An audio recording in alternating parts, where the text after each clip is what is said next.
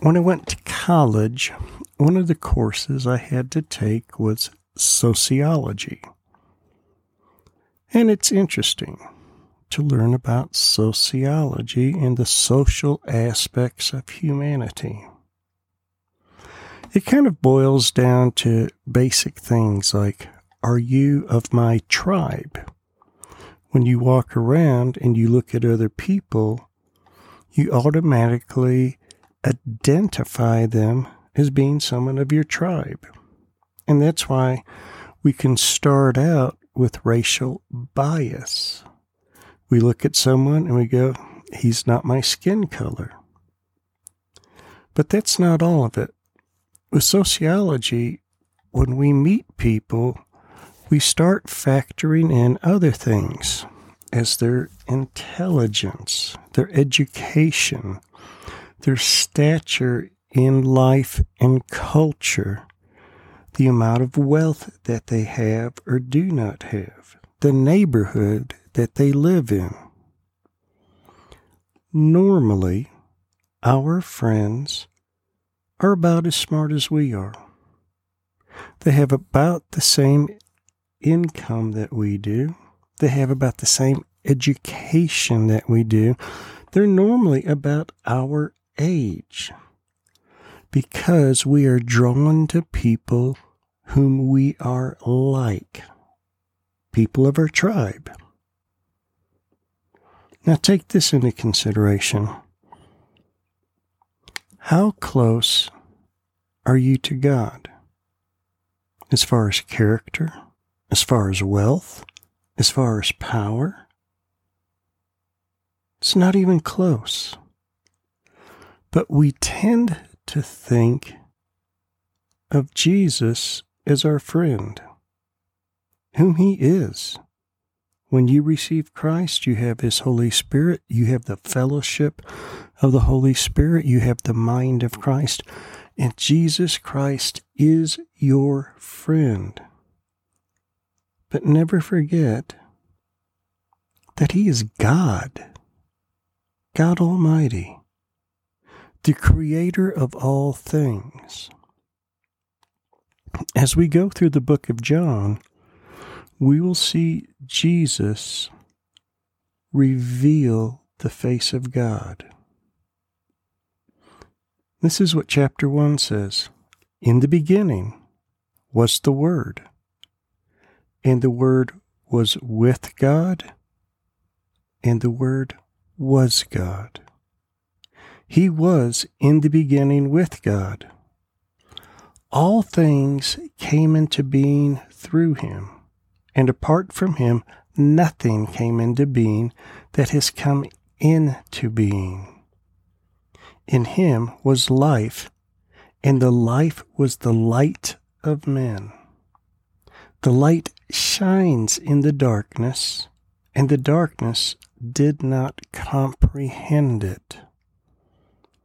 As we study the book of John, I'm praying for you that you will begin to comprehend the light and the life of Christ.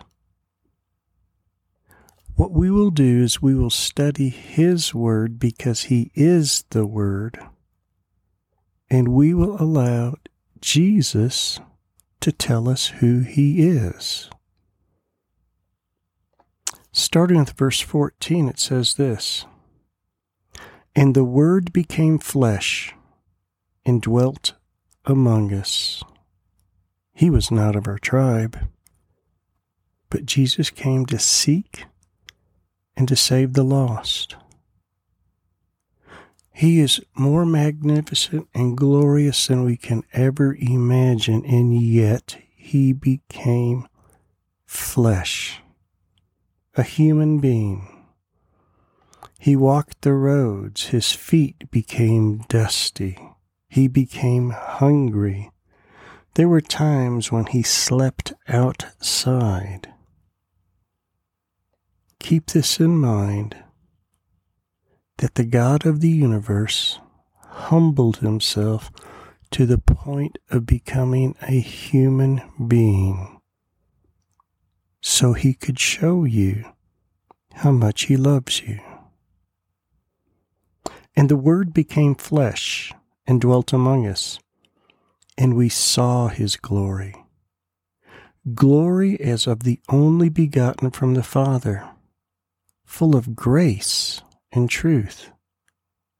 John testified about him and cried out, saying, "This was he of whom I said, he who comes after me has a higher rank than I, for he existed before me." For of his fullness we have all received grace upon grace. For the law was given through Moses, grace and truth were realized through Jesus Christ. Now remember this verse. No one has seen God at any time. The only begotten God, who is in the bosom of the Father. He has explained him. That's what Jesus does. He reveals to you grace and truth, grace upon grace of God.